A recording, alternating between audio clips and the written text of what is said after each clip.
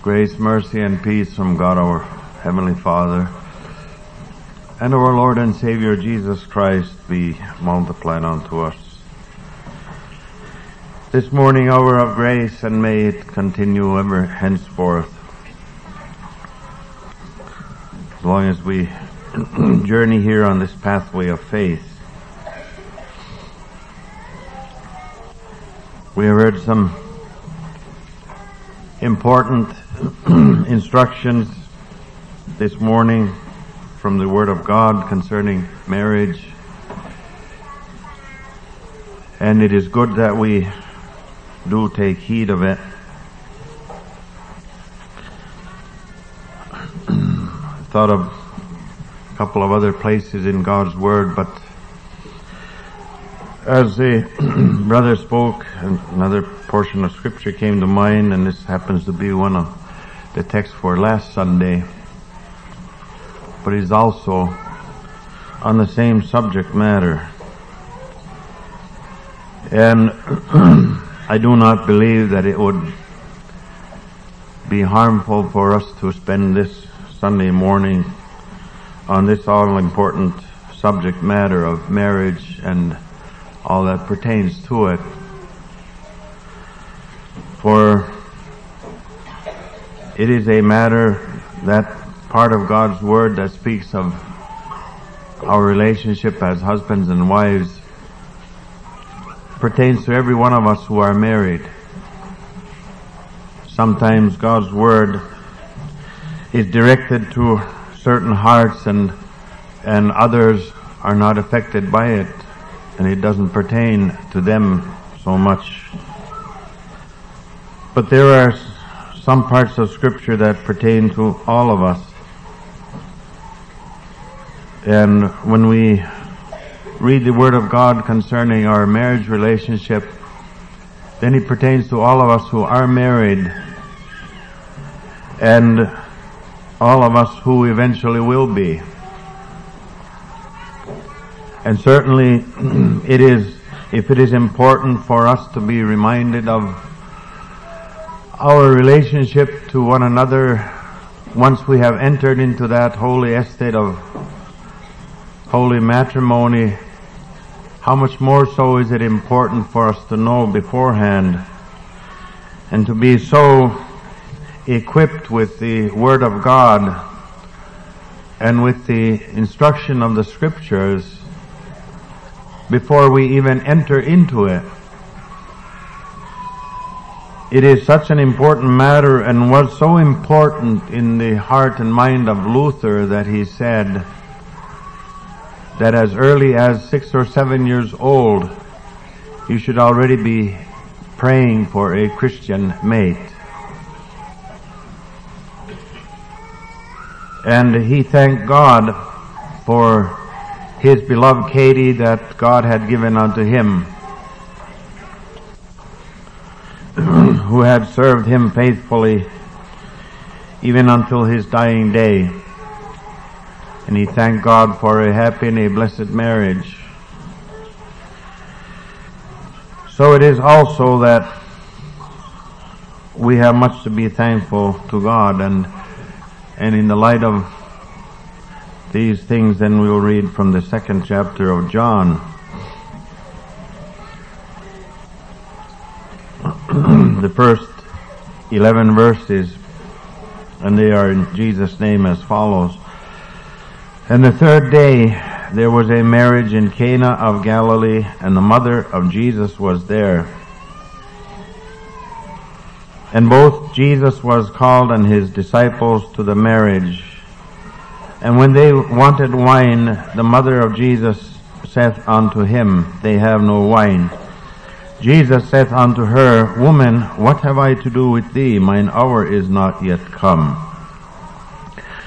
His mother saith unto the servants, Whatsoever he saith unto you, do it. And there were set there 6 water pots of stone, after the manner of the purifying of the Jews, containing 2 or 3 firkins apiece. Jesus saith unto them, Fill the water pots with water. And they filled them up to the brim.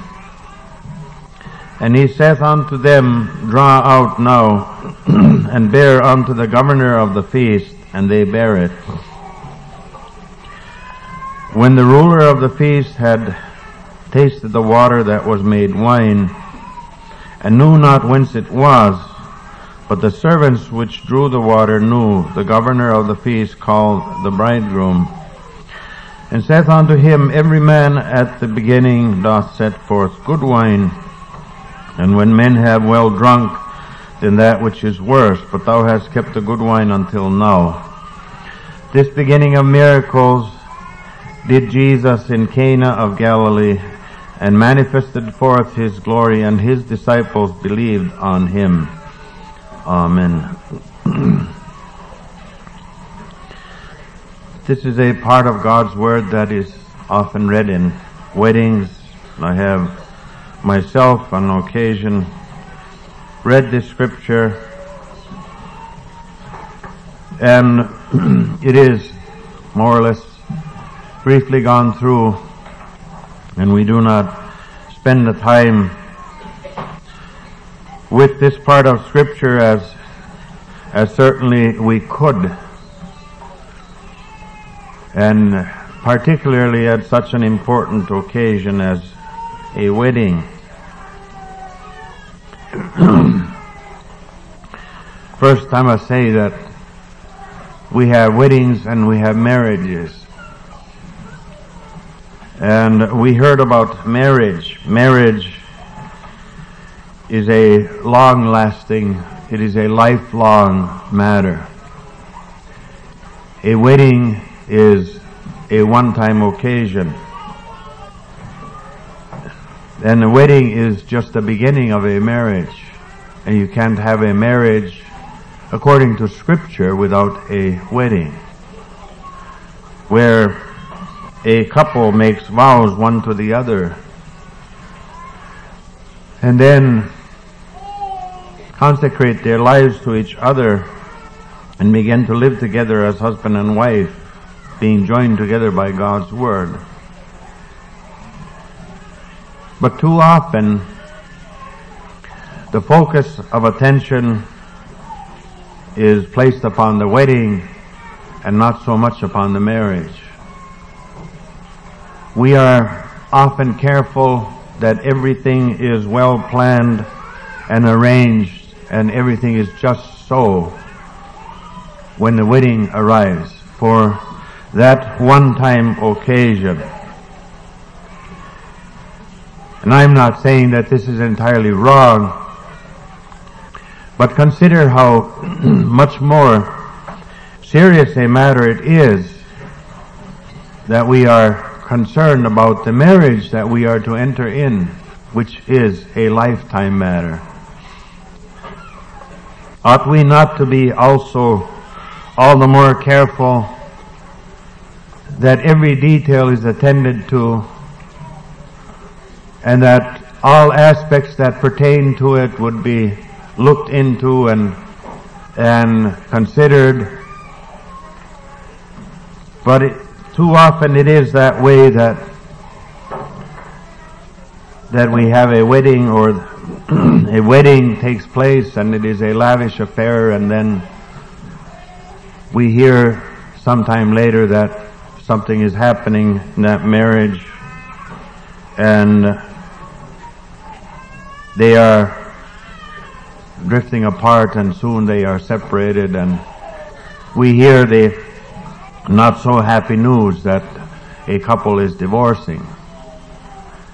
And that is often the case in this world, and as we heard already, that is what the statistics say most of the time happens. More and more so today. That marriages that are entered into don't last very long. And most of those marriages that end in divorce are second and third marriages and so forth. Most of them. But it is because people do not consider God's word. They have not taken seriously the vows they have made and consider that part of Scripture, as we heard, which pertains to each one as husband and wife, and what we are to do, what is our obligations. A wedding is generally a happy occasion, and the focus is upon happiness, and so that everyone is happy and joyous, and such it is often. But the marriage that follows often is mixed with sorrows and tears and sadness, as well as joy and happiness and gladness. And the longer that we are in a marriage, the more we are apt to experience all that pertains to it, and all that the Scripture speaks of. There are times of joy and there are times of sorrow. There are times when we are thankful, and there are times when we are perhaps even regretful that we have entered into it, all because of our sinful and corrupt flesh. We read here concerning a marriage that took place one time in the time of Christ in Cana of Galilee. It happened to be a time when Jesus performed the first miracle of many that he performed. There was a marriage in Cana of Galilee, and the mother of Jesus was there, and both Jesus was called and his disciples to the marriage. Here we come to understand that this was a marriage that was between children of God. A Christian marriage, in other words, where not only was Jesus and his disciples invited, but they were there. They were also there, a part of that wedding or marriage. And how blessed it is that this is considered one of the most important matters. Of all the plans that are made in a wedding and for a wedding, this should be at the top of the list, that Jesus and his disciples are there.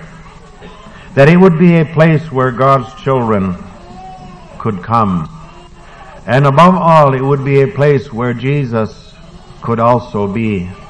That he would be not only invited, but that he also would be there to provide his blessings, as it was at this occasion. But so often it is that neither is Jesus invited to a wedding, and neither would he be accepted, because it is not a type of wedding that is according to God's word. There are weddings between Christians and unbelievers which are first of all outside of Scripture, and it is not a wedding that is pleasing unto God, because it is contrary to His Word. And it is not one where Jesus would be happy to be, because it is against His Word that speaks directly of such matters, that what hath light to do with darkness, and what hath a believer to do with an unbeliever. And two cannot walk together except that they be agreed. So it is good for you who are contemplating marriage and who have a desire within your hearts that someday you will have a spouse or a partner in marriage, that you would consider this first and foremost. Above all things, that you would find a Christian mate, a Christian companion. There are so many situations where Christians have married unbelievers, and it has created so much problems. It is, first of all, in my estimation, it is a 2 against 1 situation. So it is very lopsided. There is the flesh and the corruption of each one that is of the same mind, drawing toward the world, toward sin, and toward all that is contrary to God's Word. But there is only in one a knowledge of the truth, a knowledge of God's Word. And if it is that at the time one is married, that is still confessing faith, it does not seem long afterward where the drawing is toward the world and toward unbelief. And the faith of the Christian is compromised. And because the other cannot be forced to be a child of God, you cannot force to do the things of God. And so it creates a situation that is not blessed of God. It is up to your own doing, and you are taking your life into your own hands, and so also is your happiness and your welfare and your well-being in life. It is all up to you, for God does not bless it. It is not the blessing of God. Otherwise God would be contradicting Himself in His Word. So this should be the first and the foremost consideration that we see here also in the light of this scripture, that the mother of Jesus was there and Jesus was called and His disciples to the marriage. At the very beginning, how important it is that Christ is in the marriage. We know that through experience we have come to know that there are times when we have experienced struggles and problems and difficulties in a marriage, especially in the early years, and when do you need most to have that faith and trust in God so that you can together pray about matters and ask God's direction and guidance and help and strength to overcome the problems and to be delivered from many trying and difficult situations, that together you can pray unto God, not only to face the problems that we encounter in our marriage, but also because we live in a world that is full of sin and iniquity and all manner of evil, and it is all against us, not only as God's children, but even against us because we are God's children and because we are striving in a Christian marriage. There is also the counsel of the ungodly. They look askance at you if you have several children, especially if you are a young couple and you've been married only a few years and it seems like you have children coming every year in your marriage, and the world looks with disdain and disgust upon you. You are a burden to society. You're a burden to the schools because they have added burdens and to their capacities and so forth. In every way, society looks askance at marriages and families that are large. And these kind of things we take for granted even in our congregation because we have so many large families.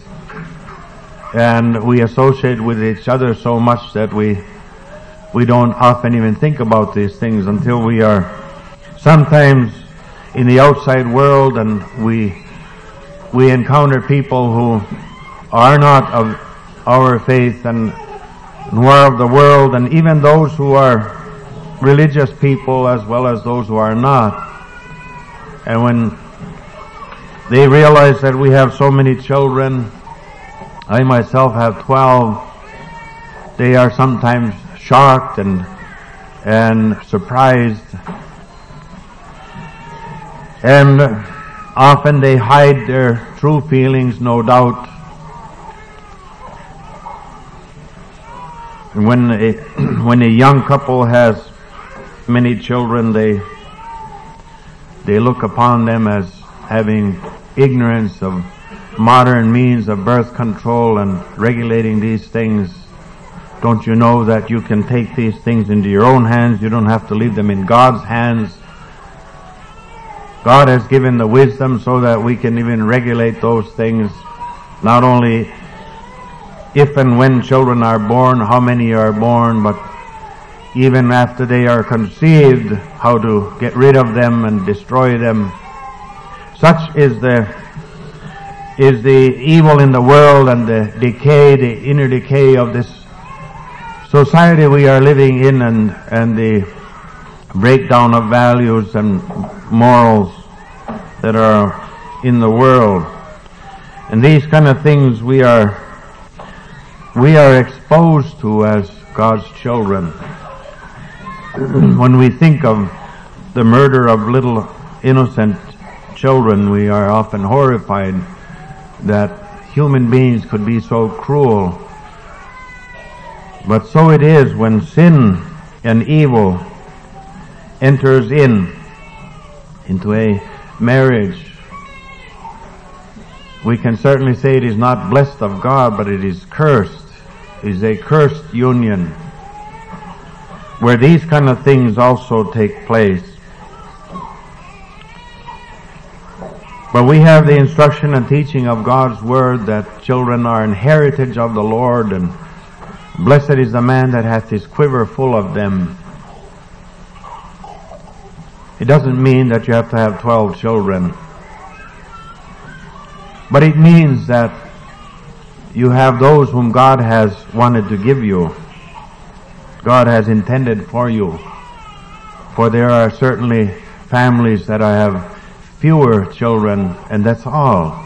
And they have no more, and they certainly would desire more. But that's as many as God has given, and they are thankful for that. How blessed it is that we can be even at peace with ourselves and before God in these matters, that we haven't taken on the counsel of the ungodly in these things. But we are getting ahead of ourselves in this text, in the Word of God, but it all pertains to it. It says here, when they wanted wine, the mother of Jesus said unto him, they have no wine. And Jesus saith unto her, Woman, what have I to do with thee? Mine hour is not yet come. This is perhaps one of the difficult places of Scripture, difficult to understand. What is all this about? Is it allowable, or is it such that they had wine in weddings in those days, and how come we can't have wine today? The wine that they had in those days was not any different than grape juice. It was not intoxicating. The Jews did not partake of intoxicating drink. That is condemned of God, and there are certainly places of Scripture that speak of the evils of wine, and that is referring to intoxicating wine. But generally the Jews partook only of that which was the pure fruit of the vine. It was not intoxicating. It had no alcohol content. In order to do so, it must be manufactured that way. But in its natural state, it is pure and drinkable and not contrary to God's word. There are many places in Scripture that speaks of wine. And when it is spoken of favorably, it is always that which is not intoxicating, not alcoholic in content. And here, when they wanted wine, that is, they were lacking in it. It was a common drink among them, just as we would commonly, if grape juice was our most popular drink, then it would be much the same situation as it was then. And Jesus said unto her, Woman, what have I to do with thee? Mine hour is not yet come. It seems like many times Jesus' actions and words are difficult to understand. Like we heard recently concerning the woman that came and begged him and said, My daughter is grievously vexed with the devil, and he, as it were, didn't seem to hear her. And then when he finally did and he spoke to her, he said, It is not meet to take the children's bread and cast it to dogs. But all of this was a test of her faith. And because she was persistent in her faith, then he said, O woman, great is thy faith. Be it unto thee even as thou believest. And her daughter was made whole from that very hour. Here now the very mother of Jesus came to him, for where else could she turn but to him whom she believed was able to help in this situation. And she says, they have no wine. Not knowing what Jesus would do, but certainly knowing that he would do something, for he was able. He had all power and all authority. But his answer certainly was not to be expected. Woman, what have I to do with thee? Mine hour is not yet come. But he didn't say that I will have nothing to do with you. He didn't say that I'm not going to do anything or I'm not going to help. But he said, what have I to do with thee? Mine hour is not yet come. But his mother said unto the servants, whatsoever he saith unto you, do it. Just as if Jesus had said, what do you want me to do? Isn't it amazing how faith is? Faith and trust in God. It refuses to believe anything but good from God. That's what faith is. It refuses to believe anything but what God will do good unto us. And that's the kind of faith Mary, his mother, also had here. As if Jesus would say, what will I do unto you? What will you have me do unto you? Rather than, what have I to do with thee? Mine hour is not yet come. Faith seems to hear only the good things of God, and is not turned away by anything that it hears, but clings fast to that which it believes and hopes and trusts in God. And God is good. And it says further, there were there now 6 water pots of stone, after the manner of purifying of the Jews, containing 2 or 3 firkins apiece. The Jews customarily had these water pots at any festive occasion, because one of their rituals was to wash their hands before they ate every meal, to outwardly show their purity and their desire to be pure and not to eat anything contaminated or with dirty hands, they washed their hands, and this was a ritual for them, even if they had clean hands. But as a form of ritual, they washed their hands before they ate the meal. And this does not say that it's not wrong to eat with clean hands or wash your hands before you eat. That's not what this scripture is trying to teach us. But it is teaching us here an important spiritual matter. These 6 water pots were used for the purifying of the Jews, for the washing of their hands, and they contained 2 or 3 firkins apiece. That's several gallons. A firkin is several gallons, and they had 2 or 3 firkins apiece. So there could have been from anywhere from 30 to 50 gallons that these were able to contain. And Jesus commanded them, he said unto them, fill the water pots with water. And they did according to his command. They filled them up to the brim. And then he saith unto them, draw out now and bear unto the governor of the feast. And they bare it. And as they did so, it was wine. When the ruler of the feast had tasted the water that was made wine, at what point did it become wine? It does not say. But the important matter was that those water pots were filled with water. And now Jesus says, draw out now that which was not customarily used for drinking, but for washing of hands. That which the Jews used as for the washing of their hands, not for drinking. Now Jesus commanded to be filled and to bear out. And it was wine. That water was changed to wine by his miraculous power.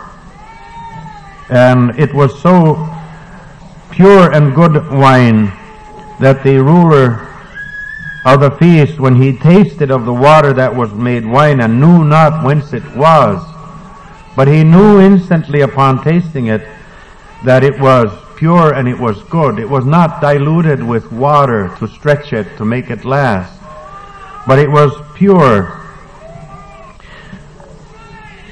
And the servants which drew the water, they knew, because they had been told what to do.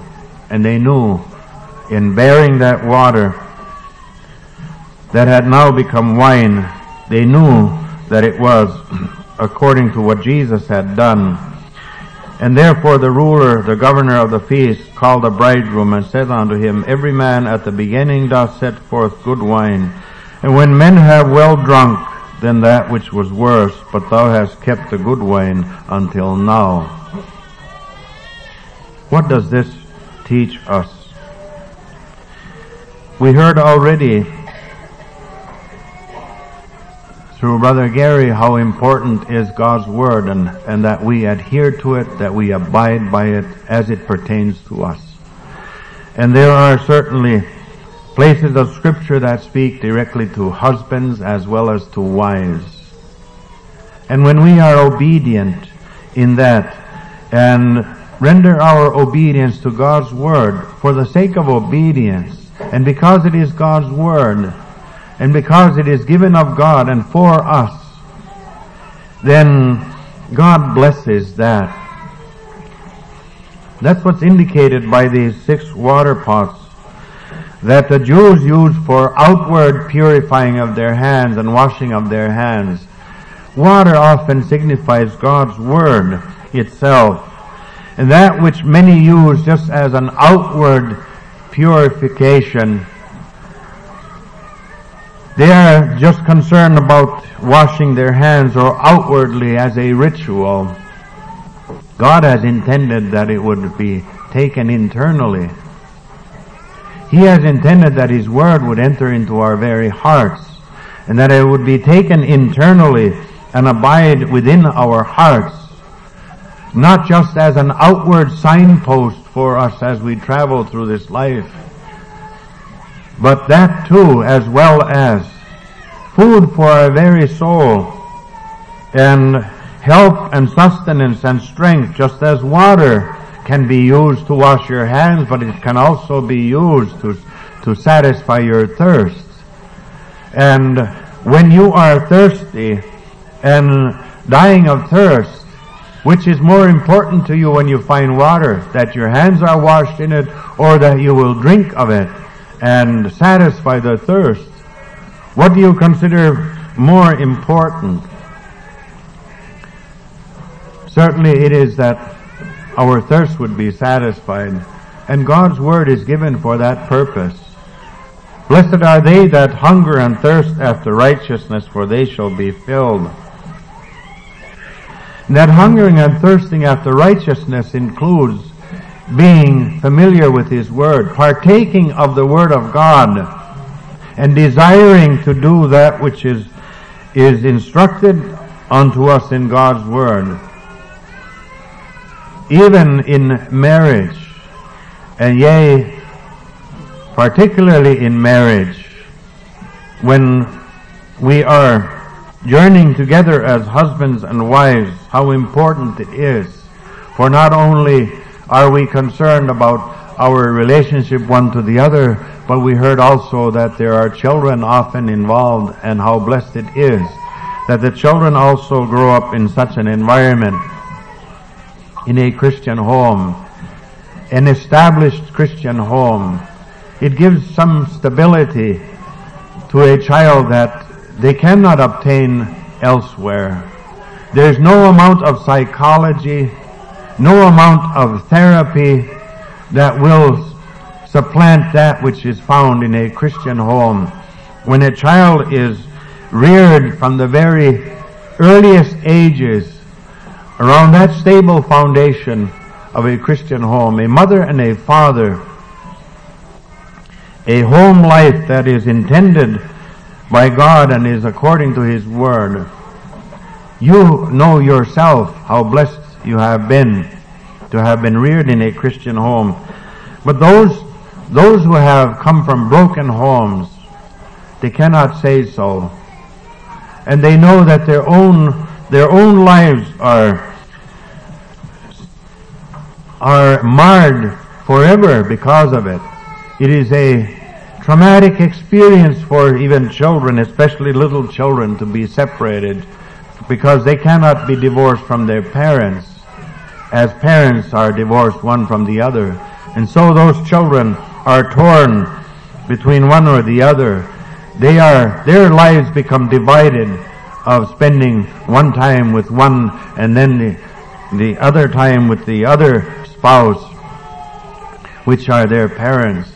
And so these things happen, and they are sad experiences, and they need not be, and certainly it is much sadder when it happens in Christianity, which becomes more and more so today, when Christians must experience those kind of things. They forget the marriage vows that they have made, to be faithful one to the other, till death us do part, in sickness and in health, in prosperity and adversity alike. How blessed it is to see marriages even of elderly couples that are, one is sickly and the other is faithfully serving.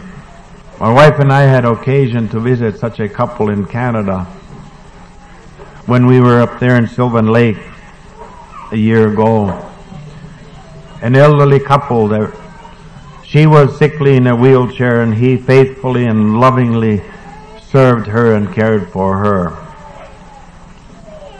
and even expressed how they had had 60 years of a happy and a blessed marriage. And you could see the love that was between them. When we asked to take a picture of them for remembrance, and she was sitting a little ways off, he reached forth his hand and she reached hers, and they held hands for the picture. It just was spontaneous with them.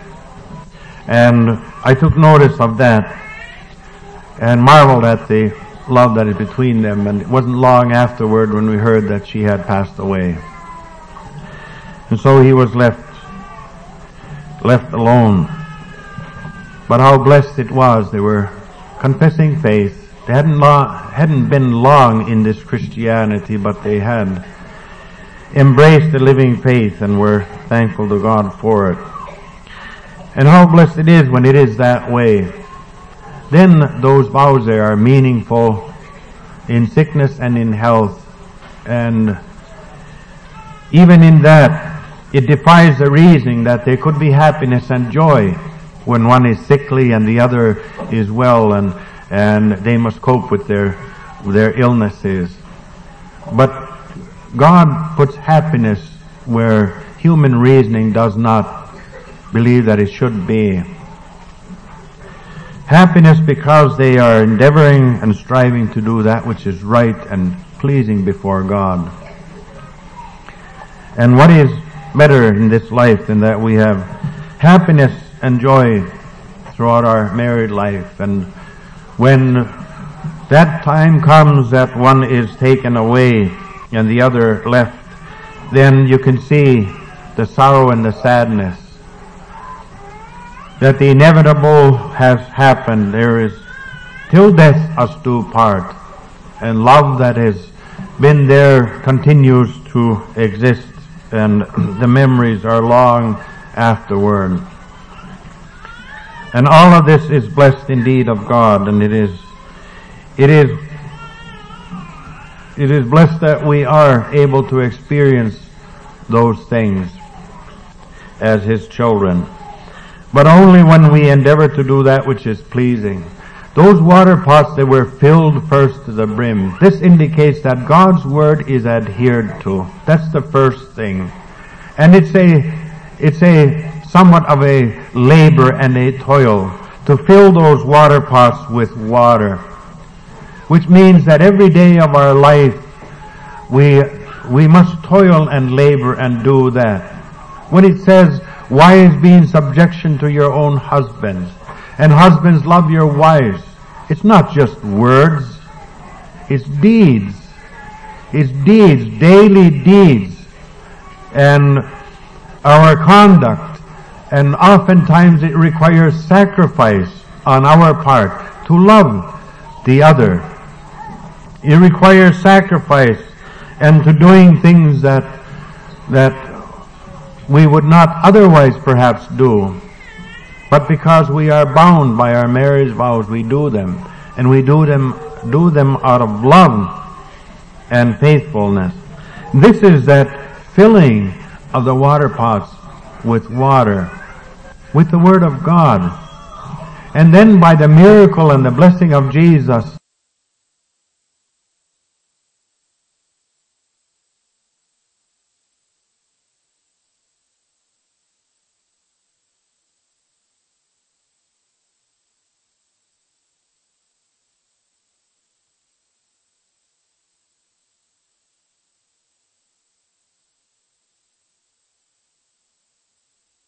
has blessed your marriage, but it has not been without toil. It has not been without labor on your part. It has not been without giving, without sacrifice, without doing many things that God's Word requires. But it has brought forth the blessing. And it is the blessing of God. And with that comes also the eternal blessing that we are God's children. For marriage is a picture of our relationship, as we heard, with our Savior and Redeemer Jesus Christ. He is faithful. We are apt to be unfaithful. And that's why our relationship is here but an engagement as long as we are here on this earth. That's where divorce applies, during this engagement period. It does not apply upon the marriage, because the marriage is in heaven, and after that there is no separation. The wedding is in heaven, the wedding of the Lamb, where we are eternally joined together with Him. But we can now be found unfaithful here in our relationship because we are betrothed unto Him. We look forward to that wedding that will one day take place in heaven, where we are eternally united with the bridegroom, our Savior and Redeemer, Jesus Christ. But now if we are found to be unfaithful here during our engagement period, then we can be given a writing of divorcement. We can be separated and never enter into that wedding. That can happen, and that is the danger that always exists.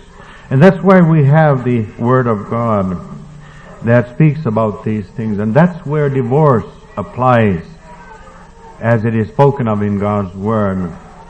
There's only one place which seems to be the only place that is remembered when it comes to divorce. Is the 19th chapter of Matthew. Whosoever putteth away his wife for every cause,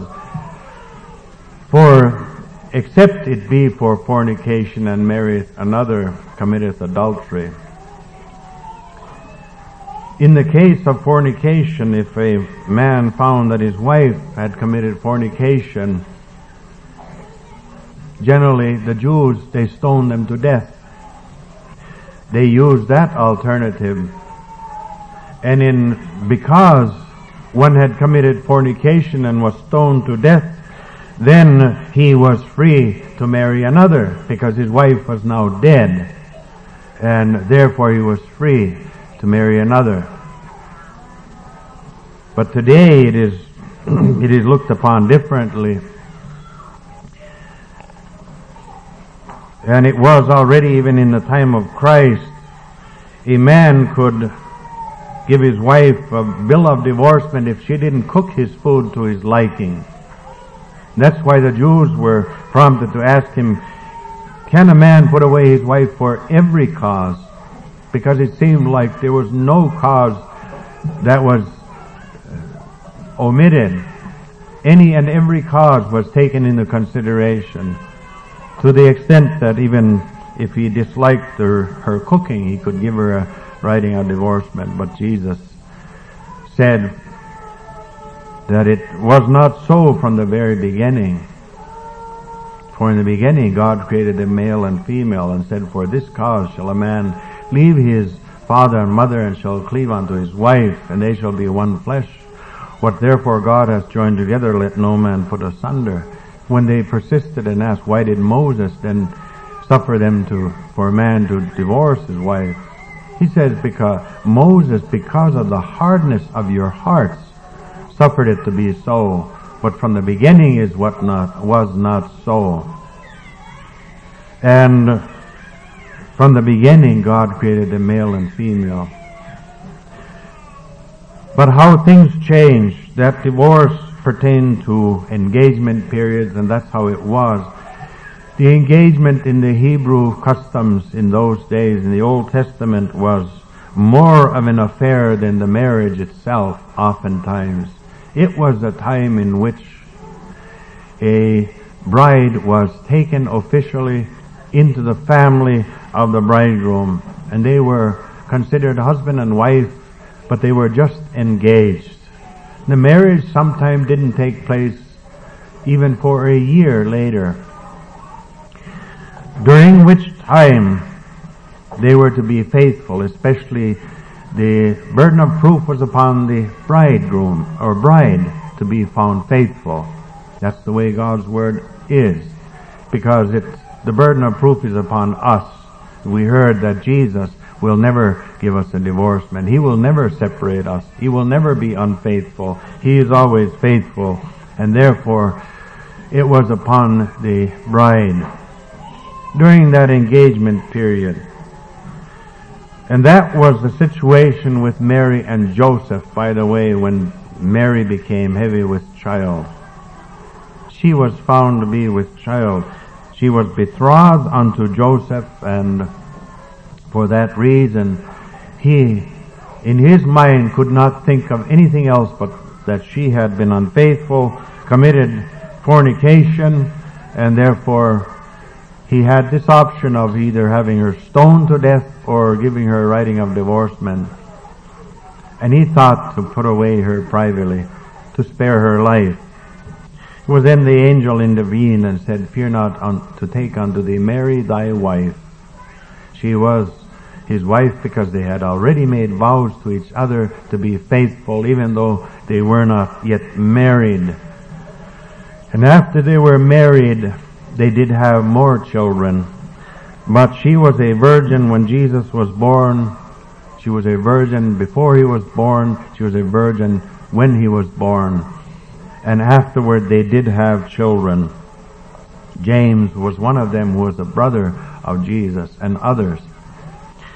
But so it is that we have God's Word here that teaches us how blessed it is to be obedient to His Word. This beginning of miracles did Jesus in Cana of Galilee and manifested forth His glory, and His disciples believed on Him. How blessed then is God's Word that it instills faith also. Obedience instills faith, and faith also creates obedience. When we are obedient to His Word and we do that which He grants or He teaches us, then it instills further faith and trust in Him. It is with faith that we are first obedient, as was Abraham. And when we find that God is faithful in all He has promised, then it furthers our faith and our trust in Him. It may be so with us also, that we, together with His disciples, would believe on Him, and that believing we might have life through His name. We ask it in Jesus' name. Amen. The Lord bless us and keep us. The Lord make His face shine upon us and be gracious unto us. The Lord lift up His countenance upon us and give us peace, in the name of the Father, and of the Son, and of the Holy Ghost. Amen.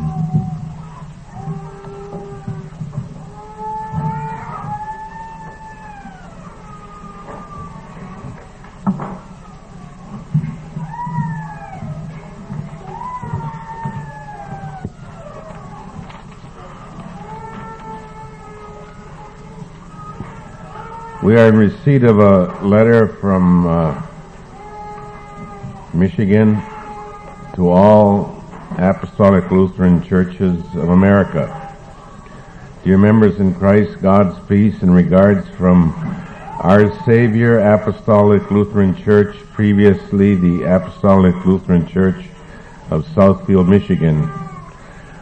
The church is seeking a full-time pastor to serve its congregation, as Pastor Marty Unerma follows the Lord's call to another service in May 2000. The congregation requests your prayers for him as he continues to serve the Lord. We would also ask your prayers, thoughts, and assistance as we seek to fill this position. We invite all who feel directed by God into the service of pastorship who wish to be considered for this position. The congregation gratefully appreciates your faithful consideration and prayers in this important task.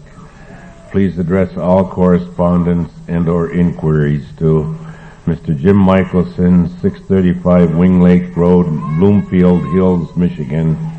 In God's service, Jim Michelson, Our Savior Apostolic Lutheran Church. I'll post this on a bulletin board in the back. We'll gather this evening at 7 o'clock for a service here at the church. Tuesday evening, there'll be a Sunday school teachers meeting at Jim and Judy Traffy's. All teachers are encouraged to attend. Also, anybody interested or having issues regarding Sunday school.